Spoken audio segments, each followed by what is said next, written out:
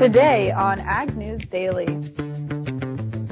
It's craziness. I mean, this is all done for political reasons, and there's really no other purpose for it. Good afternoon, everyone. It is Market Monday here on the Ag News Daily podcast. I'm one of your hosts, Delaney Howell, joined as always by my co-host, Mike Pearson. Mike, what do you know today? Oh, boy. I know it's raining again across much of the Midwest. I know a lot of folks are still racing to wrap up harvest, and a lot of those combines are sitting idle today. Yeah, and I was watching the news this morning, and it looks like we might even get some snow later this week. No. Yes. No. Unfortunately. Shenanigans. I know. It's not fun, is it? No, that's horrible news. But it is November, and that's usually when that kind of thing gets started. Yeah. But we're going to have an exciting week ahead of us, aren't we, Mike? We are indeed, Delaney. Do you want to let our listeners know where we shall be? That's right. We're headed to Kansas City, the home of the world's barbecue. I don't know. I just made that up. I think it's actually like the barbecue capital of the U.S., but we're heading there tomorrow. Boy, I think Memphis would disagree. I don't know. Little KC barbecue. We're heading down for the National Association of Farm Broadcasters convention. It's an annual convention. Really, honestly, one of my favorites that we go to every year. Yeah, well, that's good. It'll be interesting. Hopefully we'll catch up with some other farm broadcasters, hear what is going on with agriculture around the rest of the country. And listeners, we've got field reporter Bruce Gorder. We'd love to have more field reporters. You've all got phones. They can all record high-quality audio. If there's a story going on in your state, in your community, let us know. We'd love to have you on to talk about it. You can be the man or woman in the field bringing us an update. That's right. That's a great little ploy there. Plug there, Mike. Yeah, it's not a ploy. It's not a ploy. I'm in a plug, yeah. Not probably going to pay you, but you'll get your name out there. No, we'll pay you a little bit. We're not going to make $1 million. You heard it from Delaney. She's the money bag, so she says we can pay you, then we can pay you. To be negotiated. How about that? Yeah, TBD is the pay rate. Right. And then other duties as assigned. Mm-hmm. But, Delaney, what news do you have before we get talking to Darin Newsom for this hashtag Market Monday? I've got some news here on the trade front, Mike. President Trump, of course, had his phone conversation last Thursday with President Xi. He said that he also has now issued, of course, his top cabinet members to put together a deal to basically sign or discuss at the G20 meeting here in a couple of weeks. But a lot of his cabinet members are not excited about that, including Robert Lighthizer, who is our U.S. trade representative, and Larry Kudlow apparently made a statement saying, okay, there's no mass movement, there's no huge thing, we're not on the cusp of a deal. So it sounds like President Trump is kind of trying to, hit a softball out of the park, but the rest of the team is not on board yet. Yeah, maybe that statement got a little out in front of the skis there. I'd say. Well, right now, China and trade, listeners, you're probably going to see a lot of headlines about it because going on in China is the China International Import Expo. Its shorthand is CIIE, and this is where a lot of foreign companies come together with Chinese buyers, and basically they try to find ways in which China and other countries, and other companies rather, can work together to grow trade. Well, earlier today, President Xi made a speech, and he said imports continue to be vital to China's success. He expects China to import $30 trillion worth of goods and $10 trillion worth of services in the next 15 years. And he said CIIE is a major initiative by China to proactively open up its market to the world. And that comment, a lot of folks are interpreting as being aimed right at President Trump, who has said repeatedly that China needs to open up a little bit more. They need to allow more foreign investment to come into that country. Even though Xi made these comments generally in support of trade. He said they're going to lower tariff and other barriers to get more foreign goods into the country. At no point did he mention soybeans or the United States. He also said earlier that he was going to continue to work with the EU on WTO, the World Trade Organization, to, I don't know what they want to do, streamline it, basically make it more amenable to the Chinese, because they do frequently determine things in our direction, the U.S. Yeah, I was also reading an article about changes for the WTO. I'm guessing you also read that article today on Reuters, Mike. Well, yeah, bring us up to speed, though, Delaney. Yeah, I'd love to. So Argentina, Costa Rica, Japan, and the EU are all supporting a U.S.-driven effort basically here to enforce greater transparency and discipline through the WTO. And an updated proposal was published on Friday. Basically, it's going to add pressure to China and India to be more transparent about what's going on in their trade, and if they don't, I believe it's if they don't submit notifications about their trade policies, if they don't give updated reports on what they are importing and exporting, they could get basically fines or tariffs or whatever slapped onto those countries. So it's, I guess, in a way, trying to create some transparency and more fair trade relationships between those two, because as we know, those are often the ones we see in the news that are getting slapped with like anti-dumping lawsuits or fines or whatever it would be. Yeah, or non-trade barriers that are then debated in the WTO. Right. And so that's where China wants to step in with the EU and say, hey, look, we're not the bad guys. Who knows if that'll have any success. But there was another interesting speech given at the China International Import Expo, and this one was from Jack Ma. And listeners, you might have heard his name a couple years ago when his company, Alibaba, went public. It's the most valuable company in Asia. It's based in China. It's basically the Chinese version of Google. I mean, if we think about it in the way that it's valued in the stock market. He said earlier today that, quote, the U.S.-China trade war is the most stupid thing in this world. He said these two countries are important to each other. China's shift to an import model is, quote, going to be a huge pain for a lot of businesses, but it is going to make a good opportunity for a lot of consumers. As China imports more stuff from overseas, he sees it being a favorable thing for their consumers, just like it has been for the U.S. As we import lots of stuff, consumers have gotten better deals. I guess that makes sense. I like this quote, though, about... it's the most stupid thing in this world. Stupid thing in this world. Yeah. That sounds like something you'd say. Exactly. I'm with you, Jack Ma. I'm with you. This is a problem in search of a problem, I guess. Well, this is the last piece of China-related trade news I have here. We have confirmation now, of course, that we're going to get a second tranche of payments from the USDA. But according to Deputy Ag Secretary Steve Sensky, they might change the calculations or the way that they calculated rates of payment for the second tranche. They said in the first one, we didn't take into account to adjust for basis. And so for the second round, we're going to look into that. They said they haven't made final decisions yet, but they are taking that into account for the second round. Interesting. I wonder if that means there's going to be, it has to mean there's going to be a different payout based on where you are in the country. Oh, yeah, that's what I was thinking too, which seems really complicated. So I'm sure they're going to try and find a way to simplify it, but I don't know how they would. I bet they'll just go by state, like they do for your CR, your ARC, your PLC payments. But, let's stay tuned to that topic. That is going to be an interesting one to follow as all the math gets shaken out, because I can almost guarantee there's going to be fights over who gets what. Oh, yeah. Well, Delaney, we have resolved the dispute over which agency will regulate cell-based meat products. We have? What is it? Which one? Both. USDA and FDA are going to come together. The FDA is going to conduct a pre-market approval of any cell-cultured meat product, which is what they do for pharmaceuticals and so forth. And then the USDA will take over when those products move into production. So basically, listeners, think about it like this. The FDA is going to decide if cell-based meat is safe.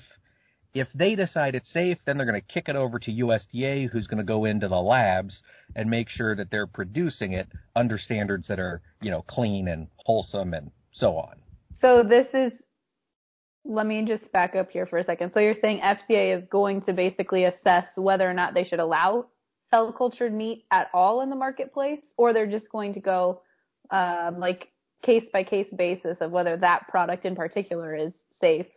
I think it's a case by case. I think if you Okay. want to, if you're Memphis Meats and you're brewing up your meat cocktail in a lab, you're going to have to submit it to the FDA.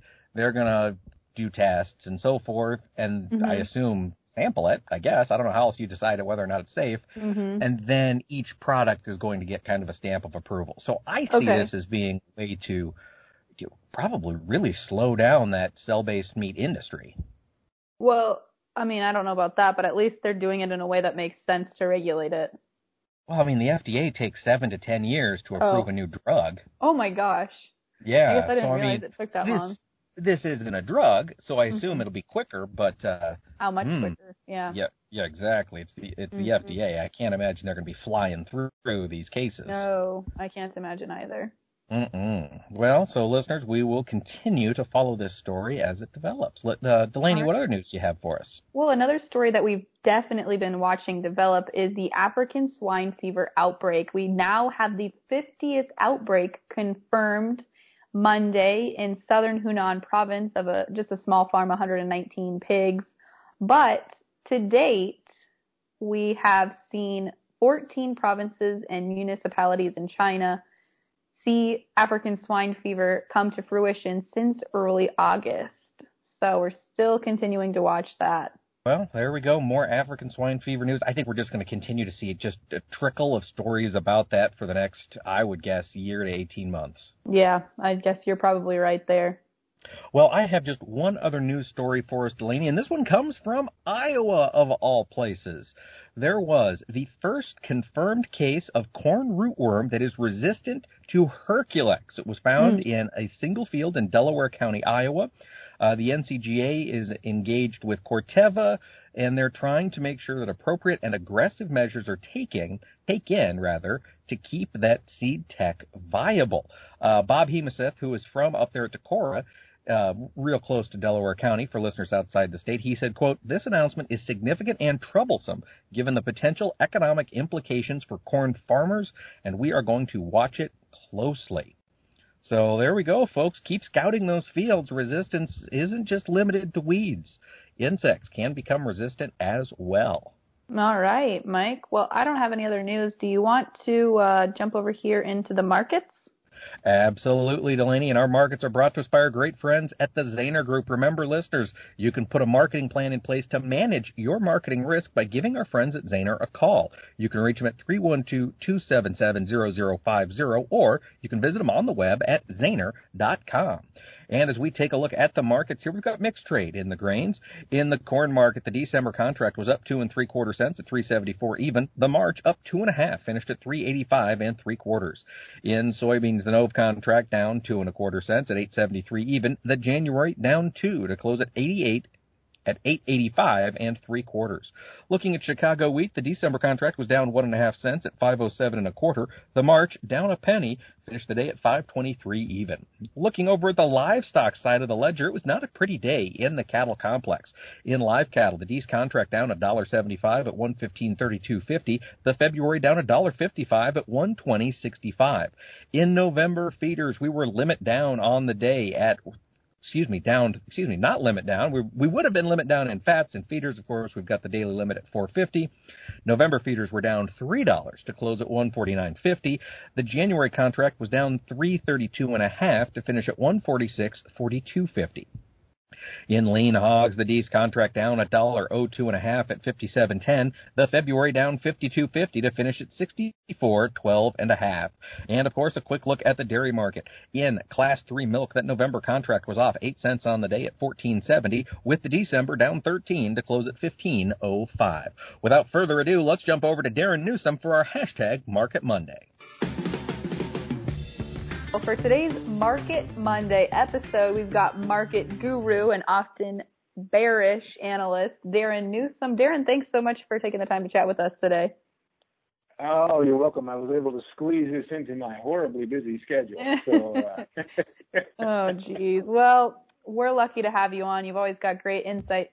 Darin, let's kick it off here. I want to talk about soybeans because last week they had a record week, 30 cents traded over in one day. We're back here on a Monday, closed down just slightly, but where do we head from here? Just depends on what the next tweet is from the high office. Yeah. Realistically, we're kind of in an interesting situation with the soybeans, with domestic soybeans. If we look at the market, which is the way I like to view things, and we look out at the forward curve, this thing shouldn't go anywhere but down. We've got a very bearish forward curve, which is the actual market fundamentals, and it's just telling us we've got a lot of soybeans and not a lot of demand. What USDA says about that this coming week really is irrelevant. This is what the market's telling us, and outside of getting a few tweets from the president, which interesting timing just before the election to say everything's going well when there was no confirmation of that whatsoever. But then again, seasonally, this is the time of year. Bin doors slam shut, soybeans tend to rally. We've seen some of that, from a technical perspective. We see a few bullish signals sitting out there, so that we may be able to get a rally here over the next month and a half. But it's just not going to be supported fundamentally. So what that means is it just leaves the trap door open for this thing to fall through at some point. Darin, it sounds like you're almost implying there that this tweet sent out last week was a political move ahead of the elections here. Yeah, gee, wouldn't that be something? Yeah, that's all it was. I mean, that's all any of this is anymore. Today we see a New York Times piece come out talking about how farmers are struggling because of all the trade wars. Really?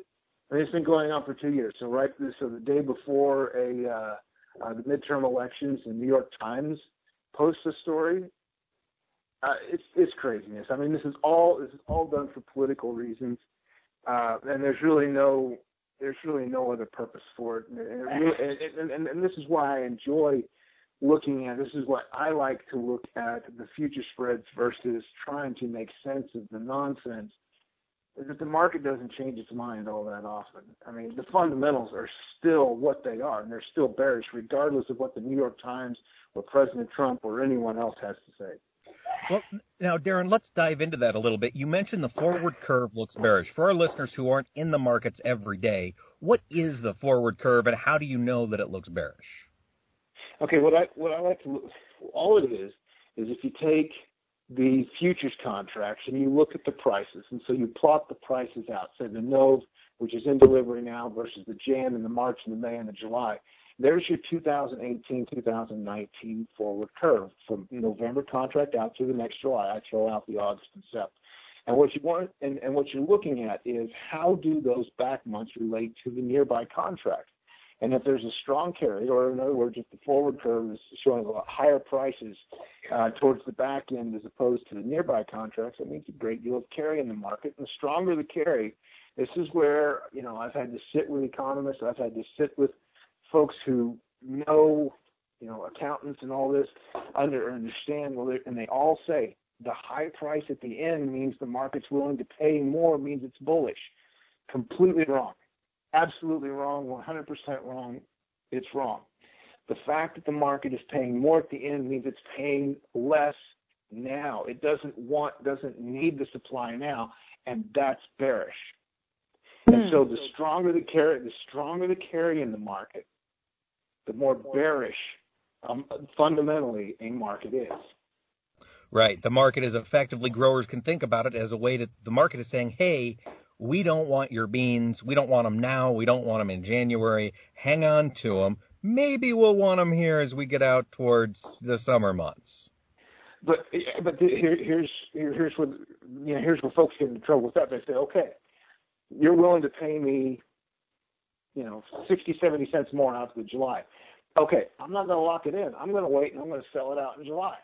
Mm-hmm. What we also get in a strong carry market is what I like to call a down escalator market, where the next contract comes down to the price where the previous contract goes off. So let's say the November goes off at $8.50, and you're sitting there at $8.70 with the January. January is most likely going to come down to the $8.50. Oh. March is going to follow suit in May. It's just a down escalator. So unless you're planning on selling that July, gaining that carry yourself doesn't do you any good. All it's telling you is how bearish this situation is. It's not saying that come July it's going to be worth, 50, 60 cents more than it is today. So, Darin, let me ask you this, because I think a lot of producers are sitting at home wondering what they should be doing. If they don't have the storage on their property, should they be looking at paying for commercial storage? Well, here, this is always the question going into fall harvest, where you've got corn, soybeans, milo, sunflowers, all these things that you may be harvesting all at the same time in your brain. Know which ones do you store, which one do you hold in commercial storage, which ones do you not. The market is saying it doesn't want you to sell your old crop soybeans now. It doesn't want you to sell your harvested soybeans now. So you can look at selling the carry and then hoping for a seasonal basis appreciation into that July contract. So you could sell it deferred, hopefully, because it's got a stronger carry than the corn market. You can say, okay, I'm going to try to play that angle. Corn, has a little weaker carry than soybeans, meaning there's a bit more demand right now. So if you're wanting to sell something, sell the corn. The opposite argument could be made. It's not as bearish long term. It means they may want it better and they want more down the road. What we have to concern ourselves with is what is the decision we have to make today. And today the market would buy your corn, is more willing to buy your corn than it is to buy the soybeans. And so that's how you have to look at it. Darin, let's talk about the corn market. You mentioned the fundamentals from a technical perspective look a little less bearish for producers who are making that decision. They're pulling the trigger on getting some corn sold.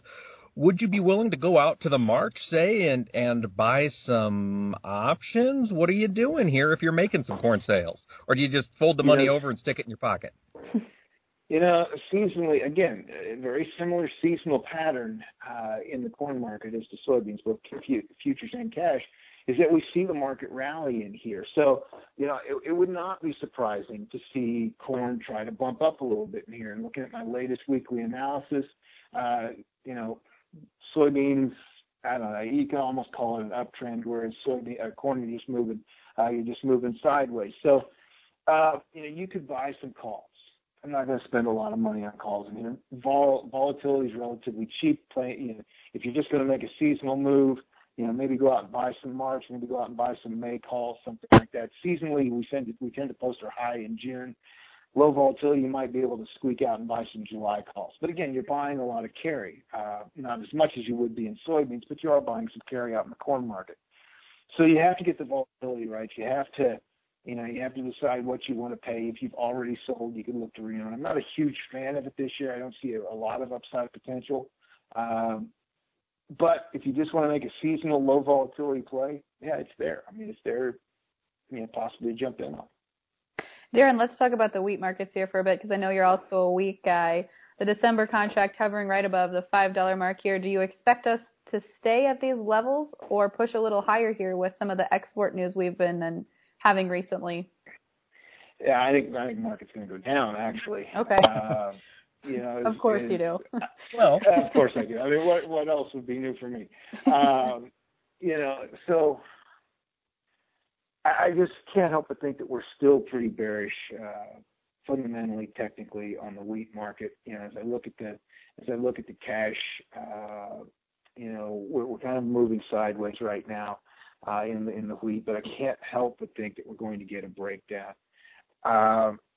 There's just really not a lot of reason to be bullish. I know there's some export news, but what are we comparing it against? We're comparing it against no export news. So we could hold off on sales. I don't see any reason to get overly excited about making new crop sales at this point. Let's wait a little bit on that. But I also don't see, if I'm still holding wheat, I have to look in the mirror and ask myself why. Why am I still holding last year's crop? Market certainly isn't saying it's going to be a good play long term. But again, Darin, there's that carry in the market. If I am holding last year's crop, do I get in there, look late spring into summer, go ahead, lock that in today, and at least get it off my balance sheet? Well, yeah, if you are holding, and in theory this all makes sense, but realistically, very few wheat farmers are still holding wheat. So I mean, this is more of a theoretical discussion than anything else. But let's say there is some folks out there still holding some winter wheat, even some spring wheat, and you see the carry out there. Yeah, you can go out to the May contract, which is kind of a psychotic contract. It's a little like September corn. Doesn't know if it's old crop, if it's new. But you can go out to the May.